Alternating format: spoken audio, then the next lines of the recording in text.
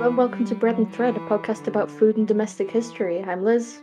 And I'm Hazel. We are two friends who studied archaeology together and love domestic history and food history and making things historical and otherwise. And we like to start by talking about the things that we've been making or baking recently. So, what have you been up to? I did a bake that I'm very proud of today, actually. Oh, a recent bake. Um, I made brownies Mhm. with not caramelized, crystallized ginger inside and hazelnuts on top. Oh, that sounds delicious. They're sophisticated brownies. Yeah, those are fancy. Oh, yum. Are they like particularly like a dense brownie? Not really, like they're my standard brownies, just with some handfuls of crystallized ginger in. Okay, that makes sense. I feel like that's a good ginger and chocolate is a good combination. It is, and with the hazelnuts as well, it's because you get that little bit of crunch because they're on top, and like the savouriness mixing in with the chocolate and the ginger. It's a good time. I can taste this. It's probably going to end up on Patreon because This I need is to share this with people.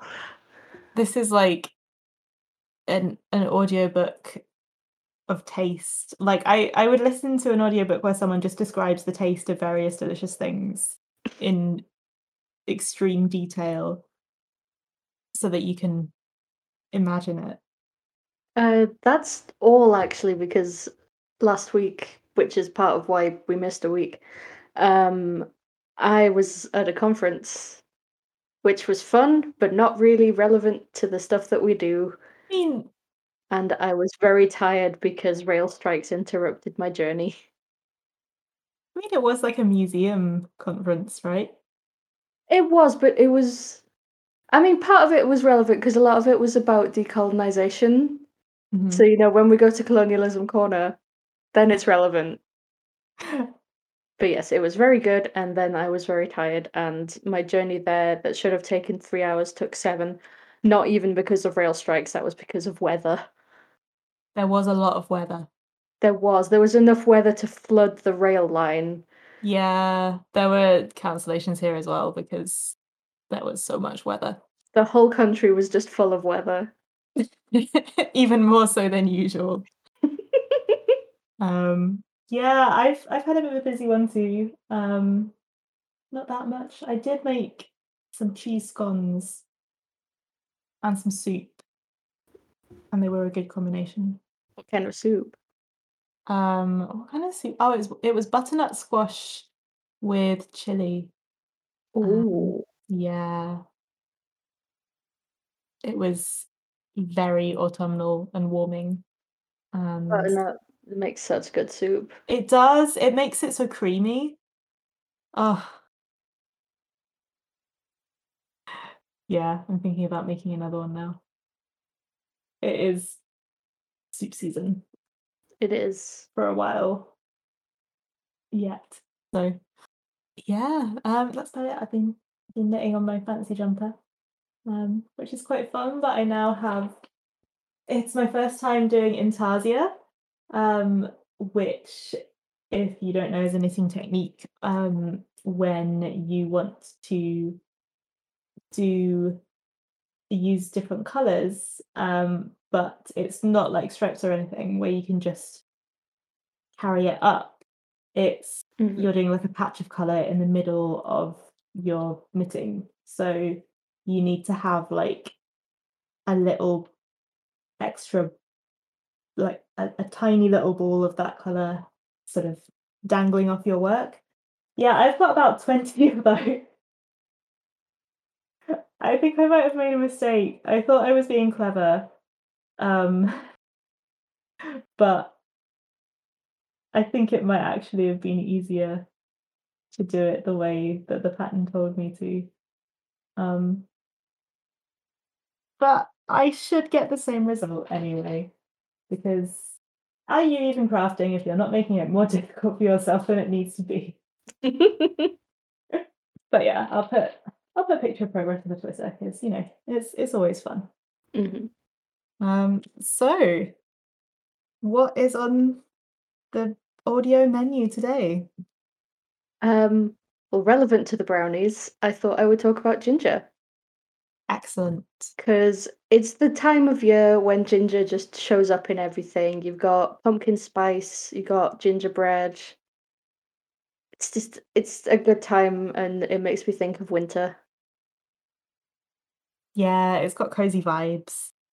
So, well, firstly, do you know what ginger is? Because I feel like some people maybe don't.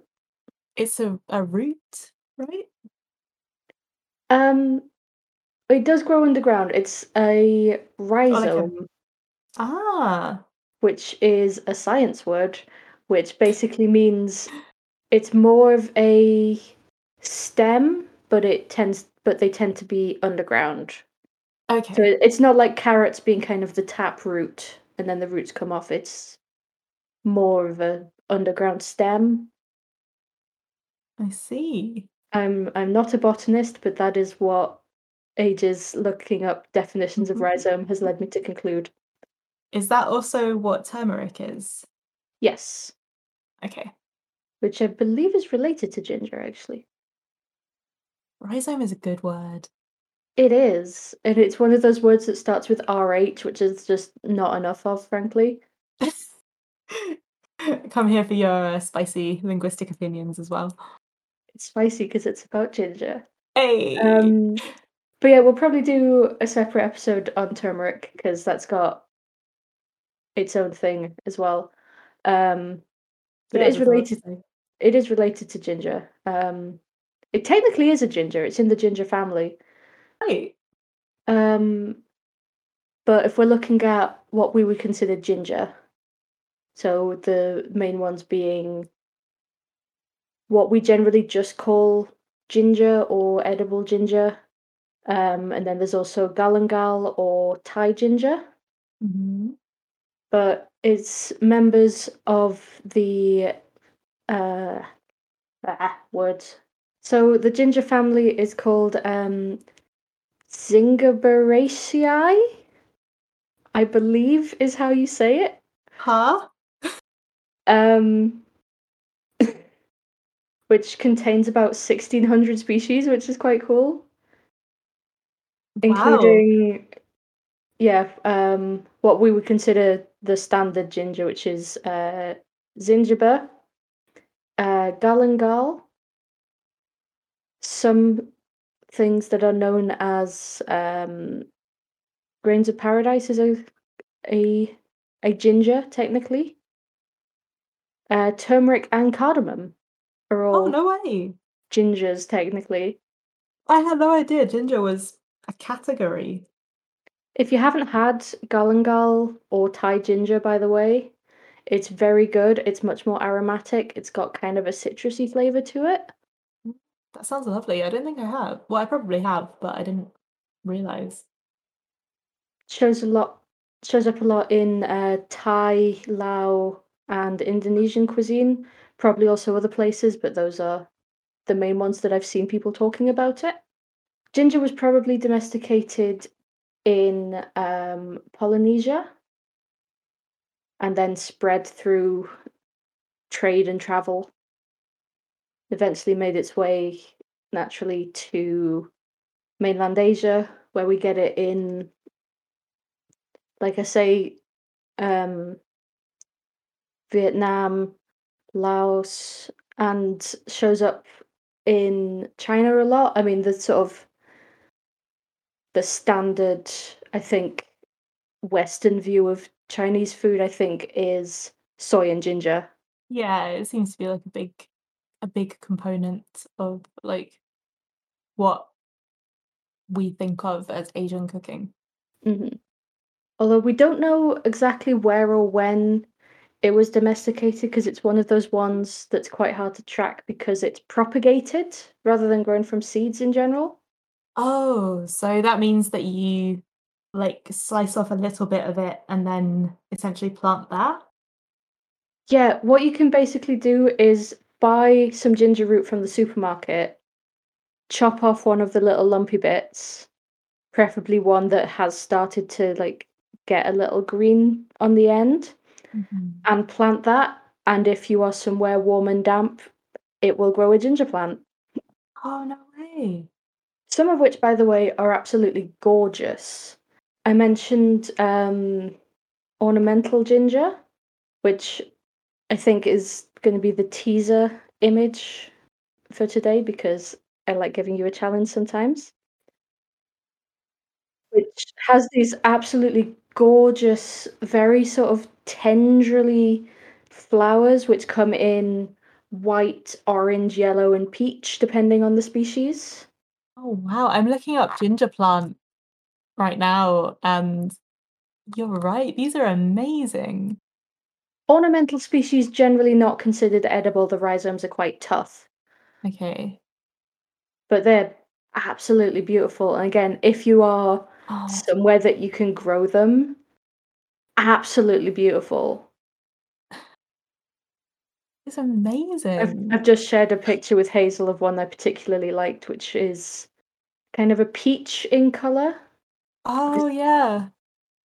The variety is called Sorung, according to thefrustratedgardener.com. That's beautiful. I've never seen a ginger flower before. I mean, it makes sense that they would have plants that flower, but I've never thought about it before because I suppose being living in a place that traditionally doesn't grow ginger, I just have seen it how you get it in the supermarket. Yeah, we don't really get the 22-degree average temperature that ginger apparently prefers. The the first written record of ginger that we know of comes from Confucius, probably around 400 BC. Okay, what does he say about it? Um, that he eats it with every meal and it's delicious. Oh, good for him.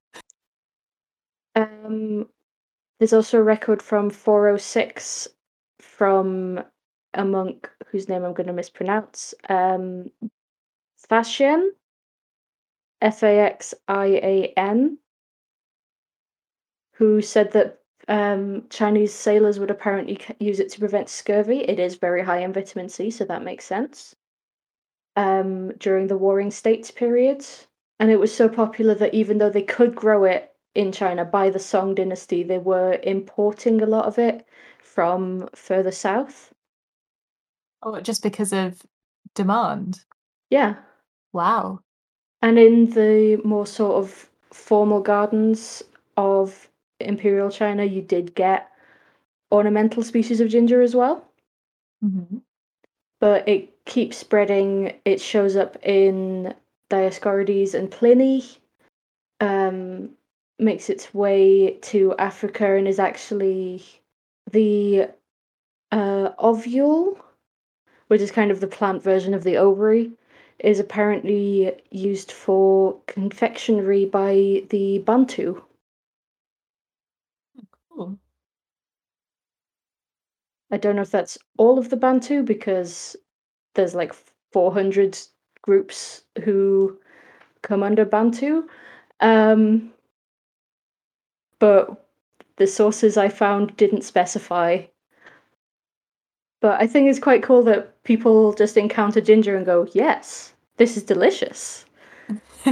All humans agree. This little rhizome fella is great in everything. All humans also seem to agree ginger good for stomach. Right.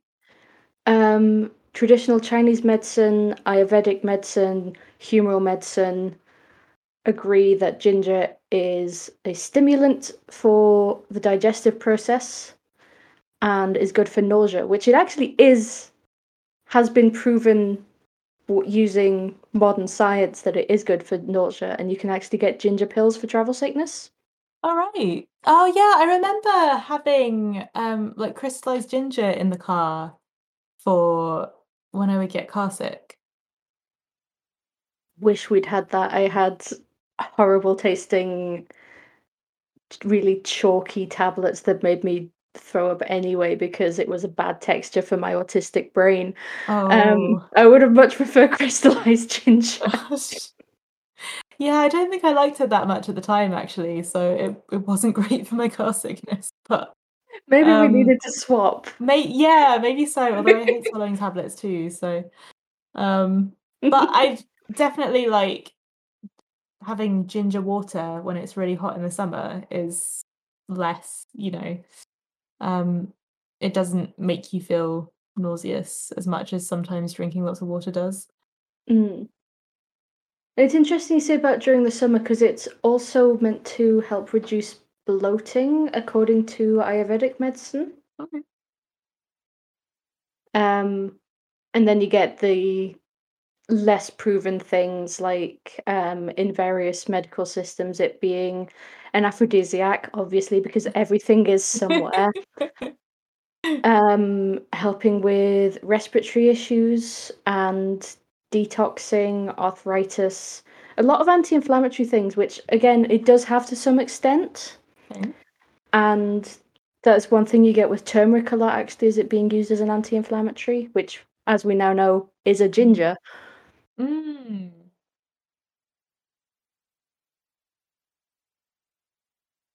I know some people use turmeric to deal with arthritis and hemorrhoids and things like that. Mm. Yeah, I've also heard it's a remedy for, like, toothaches. Mm. People just love ginger. It sounds like a pretty helpful little plant. Um, so yeah, we know by 150 AD it was being produced in quite large amounts in Sri Lanka, and actually India is the leader in ginger production. About 43% of the world's ginger comes from India as of 2020. Oh, wow, that's quite a lot.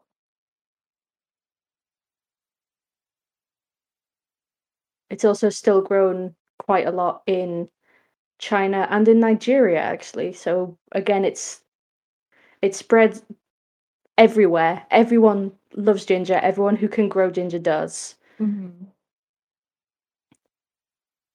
Ah, I kinda wish I could grow it now, but we've just got too much weather. Also in a greenhouse. I'm sure there are people in Britain who grow it in a greenhouse. Yeah, actually, you probably could, but you'd have to keep it would you have to sort of keep it moist in there? Yeah.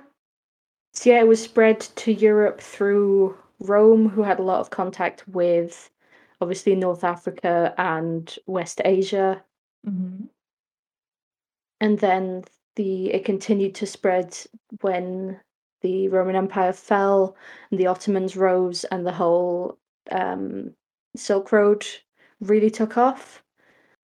It kind of died off a little bit in popularity in the Middle Ages because it became quite expensive. I see a lot of things that do not source this, um, but I tracked it down to an article by Barbara Pickersgill, which says that a pound of ginger cost as much as a sheep in 14th century England.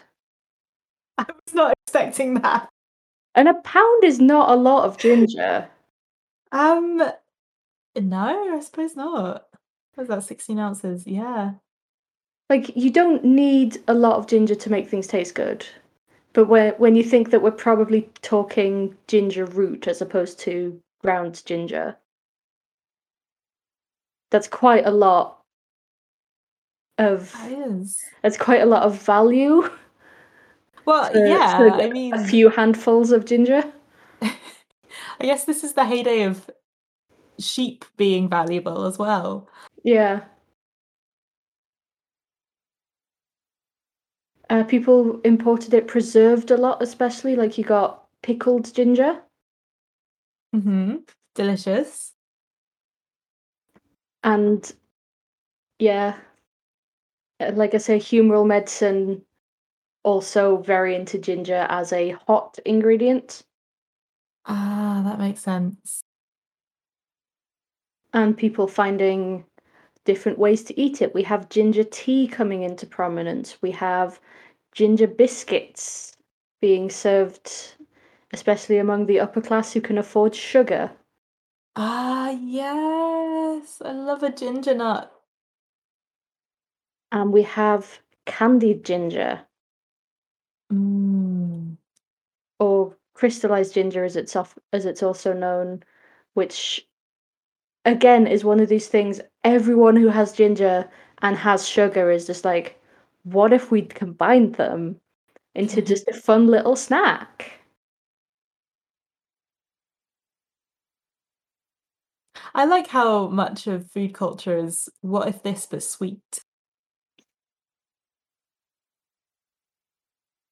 I mean, it makes sense, I think. Like, humans like sugar and we like sweet, Mhm. possibly from an evolutionary thing, because it's more nutrient dense. That nutrient is mostly sugar, but like you need those calories.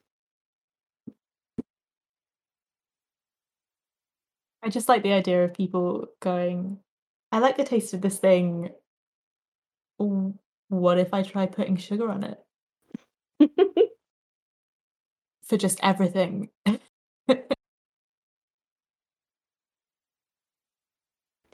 um, but yeah, crystallized ginger actually goes back to at least the Ming Dynasty. Um, the Ming Emperor, what I have found doesn't specify which, um, apparently liked crystallized ginger so much that he it was one of the first instances of by royal appointment. He had his ginger guy. And there's these absolutely spectacular Ming era jars used for storing and transporting ginger that's absolutely beautiful. You can definitely imagine an emperor using them. Oh, wow. So it's there's some that are you get ginger jars up to the 19th century as well, which have quite, I would say, East Asian inspired designs. Which I mean, we've talked before about Victorians and their relationship with East Asian culture, There is nothing the appreciation, Victorians appropriation, some mix of the two. there is nothing the Victorians would not exoticize. Mm. Um, there is actually a ginger festival in Tokyo in September. The Oh. Sugar Matsuri, the Ginger Root Festival, where people sell fresh ginger roots with claims like it will protect you against evil. Um, and it will protect you from colds, which again, it does have vitamin C. That makes it sound like it's doing some kind of epic quest, though. The ginger is going on an adventure through your immune Just system. yeah, through your body, just beating up germs. Can we, add that to our dream bread and thread road trip? Oh, absolutely. Um, so ginger being used as a medicine still in the 18th century because then we get a record from Yorkshire from Thomas Spratt in 1702 of brewing beer with ginger instead of hops, Ginger beer. um, in a paper about the Royal Society. So ginger beer may well be a Yorkshire invention. I bet you enjoyed that. I don't even like ginger beer, which is obviously just because it's from Yorkshire. I just reject it. Exactly.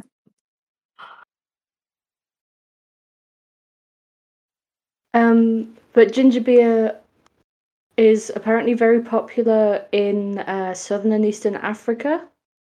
The brand called Stony, sold by Coca-Cola, is very popular. And it's also a lot lower in alcohol than regular beer is. You probably see a lot of things like Fentimans is non-alcoholic ginger beer. Yeah, I know you can get like alcoholic and non-alcoholic versions. Yeah. And ginger wine, which is lovely. Although some of the modern non-alcoholic ones are actually produced with pressurized carbon dioxide rather than brewing, Oh. which feels like cheating to me. Oh, so like just like a gingery syrup and then just carbonating it. Basically, yeah. I mean, I guess that Like I feel like at that point calling it beer is cheating. You should have to call it ginger pop. yeah, just like a ginger soda. Um, and obviously ginger beer ends up in the dark and stormy cocktail where you add rum, which brings me to Jamaica ginger, Ah, which is unrelated to Jamaica ginger cake. it is? So Jamaica ginger cake is a cake made with a quite spicy variety of ginger, very popular in Jamaica. Okay. And you can get it in a lot of places in Britain now as well because of immigration. But Jamaica ginger was actually a remedy, a patent medicine in the 1860s, Oh, especially for, again, upper respiratory stuff. So we're going back to the Ayurvedic use of it for mhm. respiratory issues, um, indigestion, general intestinal complaints.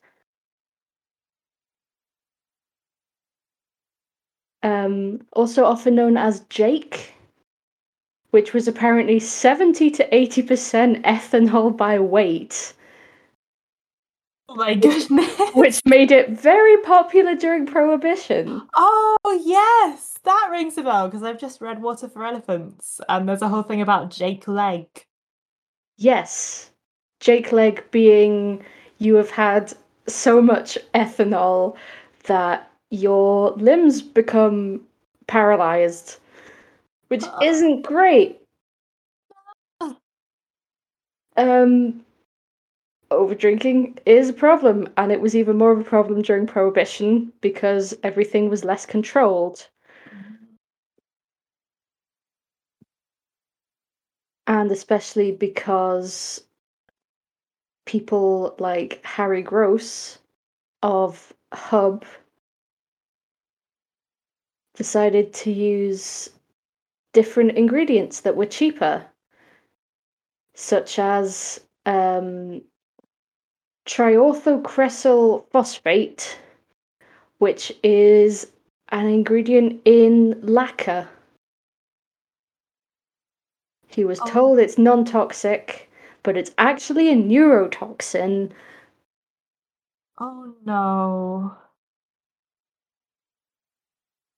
So that the Jake leg became a lot more common because it wasn't just the people who were drinking to excess at that point. Because Presumably anyone who drinks that is going to be having a bad time. yeah, somewhere between 30 and 50,000 people were either temporarily or permanently affected by it. Oh my God. The more I hear about prohibition, just the wilder it is that that level of Yeah, mistake happens. yeah, you mentioned it in Water for Elephants. It also shows up in the Black Dahlia. I think someone dies after drinking Jake. Okay. Um, but they don't do that anymore. And now Ginger is back to just here's a delicious rhizome. Let's put it in a tea. Let's put it in some biscuits. I'm glad ginger is back in its due place. Um, But it is also still one of the most common things for herbal medicine, like I mentioned, the antiemetics, Mhm. which is it's still a little bit controversial, but there have been some studies, like I say, that have shown it does work at the very least for reducing nausea, if nothing else. Interesting though, it does interact with some prescription medicines, which is interesting, like warfarin, Oh. which is a blood thinner that a lot of, especially older people, end up needing to take. Okay, so is it like in large quantity, or do you just have to stop eating ginger altogether? It's if you have a significant quantity. Okay. Um, but the main medical use for ginger I can find now is for travel sickness and also for morning sickness. A lot of people Mhm. use it for that because it's not a drug, so they're less worried about it affecting the fetus. Yeah. So that is my brief history of ginger, which is delicious, and I'm going to eat some more of when we finish recording. That's fantastic. I had no idea it did so many things. I wanna do some ginger baking as well now. Do it. Do some, See if I can find my crystallized ginger cookie recipe. yeah, I was thinking some biscuits with stem ginger or some shortbread. Oh. Yes. Or So a what or or a whiskey mac. what why not a dark and stormy? Why not? I've never had one. It's one of Nick's favorites. Okay. It does sound like rum and ginger are a good match. I'll have to try that. So what is today's local ladder? So it doesn't involve ginger, I'm afraid. Although I'm We sure need to coordinate better. I know. We need to compare notes. But it is sort of related. I mean, if you're in the Northern Hemisphere, it's related to the time of year, so I'm on some kind of theme. Um, I would like to talk about the toffee apple or the candy Oh. apple, if you prefer. So around it's around the time of year that bonfire night is happening in the UK. Now I am from Sussex, where bonfire night is a 2-month long affair. Um, Well, it's gotta and I- stave off the Christmas creep. yes, and I didn't realize this was unusual until lived I moved out of Sussex, and there was only one bonfire night each year, and I was like, "What is going on?" Um, I actually don't know why it's so big in Sussex, but I don't know, we just like causing chaos, I guess. Um, so one thing that is bonfire night as well, actually. I realized when I then, lived outside the UK, trying to explain bonfire night to somebody from a different country, it is actually quite a weird holiday. Like, you're explaining what the origin of bonfire night, and you just kinda realize halfway through, like, actually, this is a very strange thing to celebrate. Yeah, Um, like I've now realized that, we have many listeners who are not in the UK, so a, an attempt to explain bonfire night. We got a new king who was even more anti-Catholic than Elizabeth I, which takes some doing, quite frankly. Um, Catholics didn't like this and decided to blow him up when he opened Parliament. This may or may not have been a sting operation, but that's by the by, because the point is they got caught and now we celebrate with fireworks. yeah. At this point, it has been over 400 years. because that would have been, I think, 1601, 1602, that kind of time. Yeah. Yeah, it's been a while. Yeah. We're still doing it. It was originally mandated by the government that you had to celebrate them not being blown up. But over the years, I feel like it's sort of morphed a bit more into next time we won't fail. Maybe you should take warning. Yeah, I've definitely seen some people basically saying this may be illegal to say now, given the most recent laws, but people basically saying, "What if we tried again?" Yeah, it's the whole thing has become a little bit more um like slightly keeping government on its toes, I Like guess. the religious aspect is completely out of the window. We don't care about Catholics versus Protestants anymore, unless you're Yeah, from like Northern Ireland or Glasgow, I guess. Um, it's it's more just people going, "Hey, they failed to blow up Parliament, but what if?" Because that's the thing. Like, it wasn't about blowing up Parliament. It's just that that's where the king was. Yeah, yeah. So it's a very funny sort of niche local celebration, I guess. But it's kind of come to the point where so there used to be a Guy Fawkes, like a an effigy of this guy who tried to burn Parliament. That would be burned, and they still do that in some places, but a lot of the time they also make effigies of um like whoever's unpopular or um like a lot of the time it's politicians that end up in the fire, so yeah, Which it's feels true to the history of the day. it does. I feel like Viva Vendetta did have a big hand in making it a bit more spicy. But anyway, there's fireworks, there's bonfires, there's parades, and there's toffee apples usually. So if you've not had the pleasure of a toffee apple, it's just an apple covered in toffee, which you might doesn't sound particularly revolutionary, but in terms of getting a kid to eat an apple, it works. I can confirm.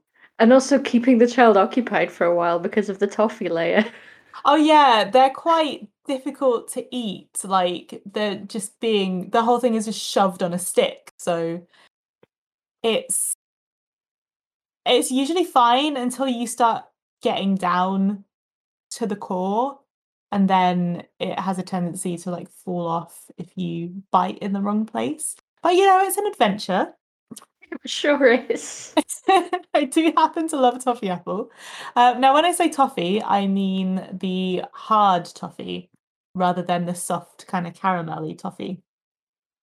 Okay, this is So firmly like a Werther's level sweet. yeah, it's Not the crunchy on same the outside. flavor, but yeah, um, on the so nose scale. when you make the toffee, which is basically just sugar, um, like boiled, you have to boil it to the hard crack stage, which is about 155 degrees centigrade. You need to use like a sugar thermometer, and then you can dip the apples in and put them to cool and whack a stick in it. Um, this only works with apples that do not have the wax coating that they sometimes put on in supermarkets. If you try to make toffee apples with apples that haven't had the wax coating removed, it will just slide off. And you'll have a very sad pile of toffee and an apple that's still just an apple. I've made toffee apples a couple times, not for a long time, but it's quite fun. So would recommend. I will link to a recipe on the Twitter if you want to have a go. So there's a few sort of versions of the beginning of the toffee apple. Um, and also in North America, the candy apple, which is bright red. That one has quite a pinpointed story to it, which is that in which is that they are credited to one particular confectioner who was actually not intending to make toffee apple or candy apples. He'd made this new candy that he wanted to sell that was cinnamon flavored. And it was like a Christmas kind of promotion. This was in New Jersey in 1908. And he decided to make a window display to launch this new candy. And he dipped apples into it and hung them in the window just as like a creative window display. And people started coming in wanting to buy these candy apples rather than just the actual candy. And he realized he was onto a pretty good trick and started making them to sell. And apparently they caught on from there and became like quite popular at the circus and also at Halloween. Apparently they're quite associated with Halloween in North America. So are candy apples still cinnamon flavored then? I don't know. I have not had an American style candy apple. If you are American or if our Canadian listener also has them, do let us know because like most of the ones I've seen in Britain are red, so now I'm curious if there is a difference at all or if it's just the same thing. Yeah, I don't know if them being bright red thing is a thing that like started in America and then kind of came over back sort of to the UK. Because I've seen like varying ones. The red ones and sort of the traditional just normal brown toffee ones. So yeah, I don't know. There's chocolate ones as well. Yes, yeah, you can get all sorts. You can get like soft toffee, you can get chocolate with like sprinkles on, like lots of different versions, which in my book is excellent because the more fun apple and a stick based treats, the better. Yeah, so that was William B. Kolb. Sorry, William W. Kolb, by the way, is the guy that was credited with inventing the candy apple. However, fruit in sugar, syrup, or honey has been a really popular dessert all the way back, pretty much. So the idea of having like an apple on a stick and dipped in toffee is was kind of already happening in the 19th century.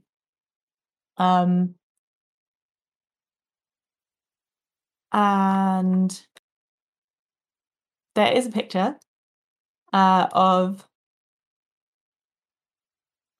a bunch of kids with their toffee apples, which I really enjoy, which I'm going to send to you.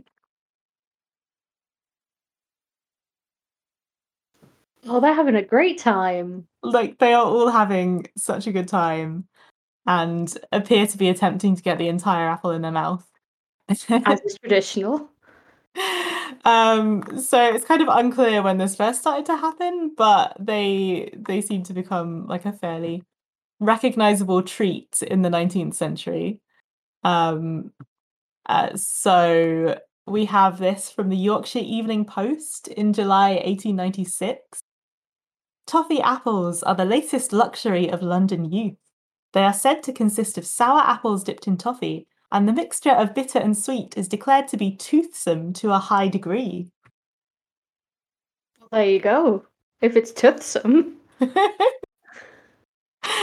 High praise. Everybody loves a toothsome apple. So,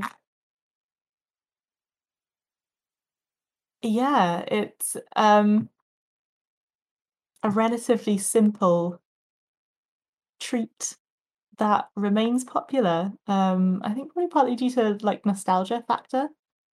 Um, but they are also just like a very winter kind of thing.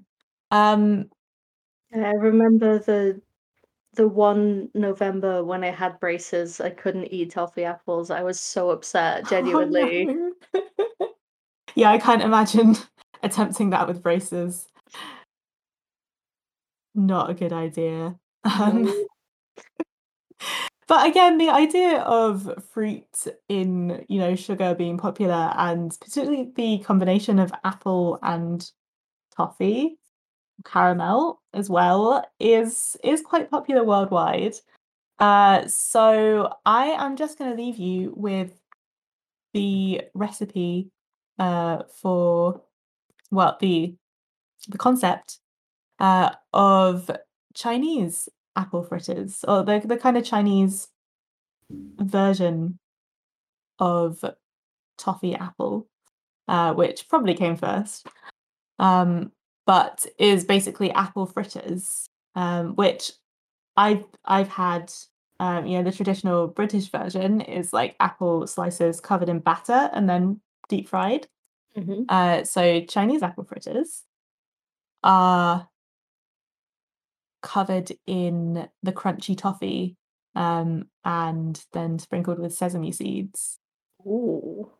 which does look absolutely delicious. And apparently, you eat them with ice cream, which sounds great. So I think I did find a recipe for that, but I can't find it right now. But I will try and pop it up on the Twitter. So if you are interested in recipes such as ginger hazelnut brownies, we are on Patreon as Bread and Thread, where you can also get access to a Discord server where we talk about things we have made, things we have cooked, and just generally natter. It is truly an online knitting circle. um, the words. We also have a we have thing. Sorry. You can do it. We are also on Twitter at Bread and Thread. Who knows for how much longer? Where you can find teasers for upcoming episodes and news about the podcast and pictures that we talk about on the podcast, and something I think is interesting. Also, Bread and Thread on Tumblr, where you can find much the same. And on YouTube, where we have audio versions of the podcast, video versions of the audio podcast. We have the same sound but on YouTube, Yes. which we have got a little bit behind on posting because of various life things, but we're trying to catch up on doing that. And you, Also catching up on transcribing. We're getting there. and you can email us at breadandthreadpodcast@gmail.com if you have any toffee apple or ginger related stories, facts, or anything you would like to see us cover on the podcast. So, thank you for listening, and we'll see you next time.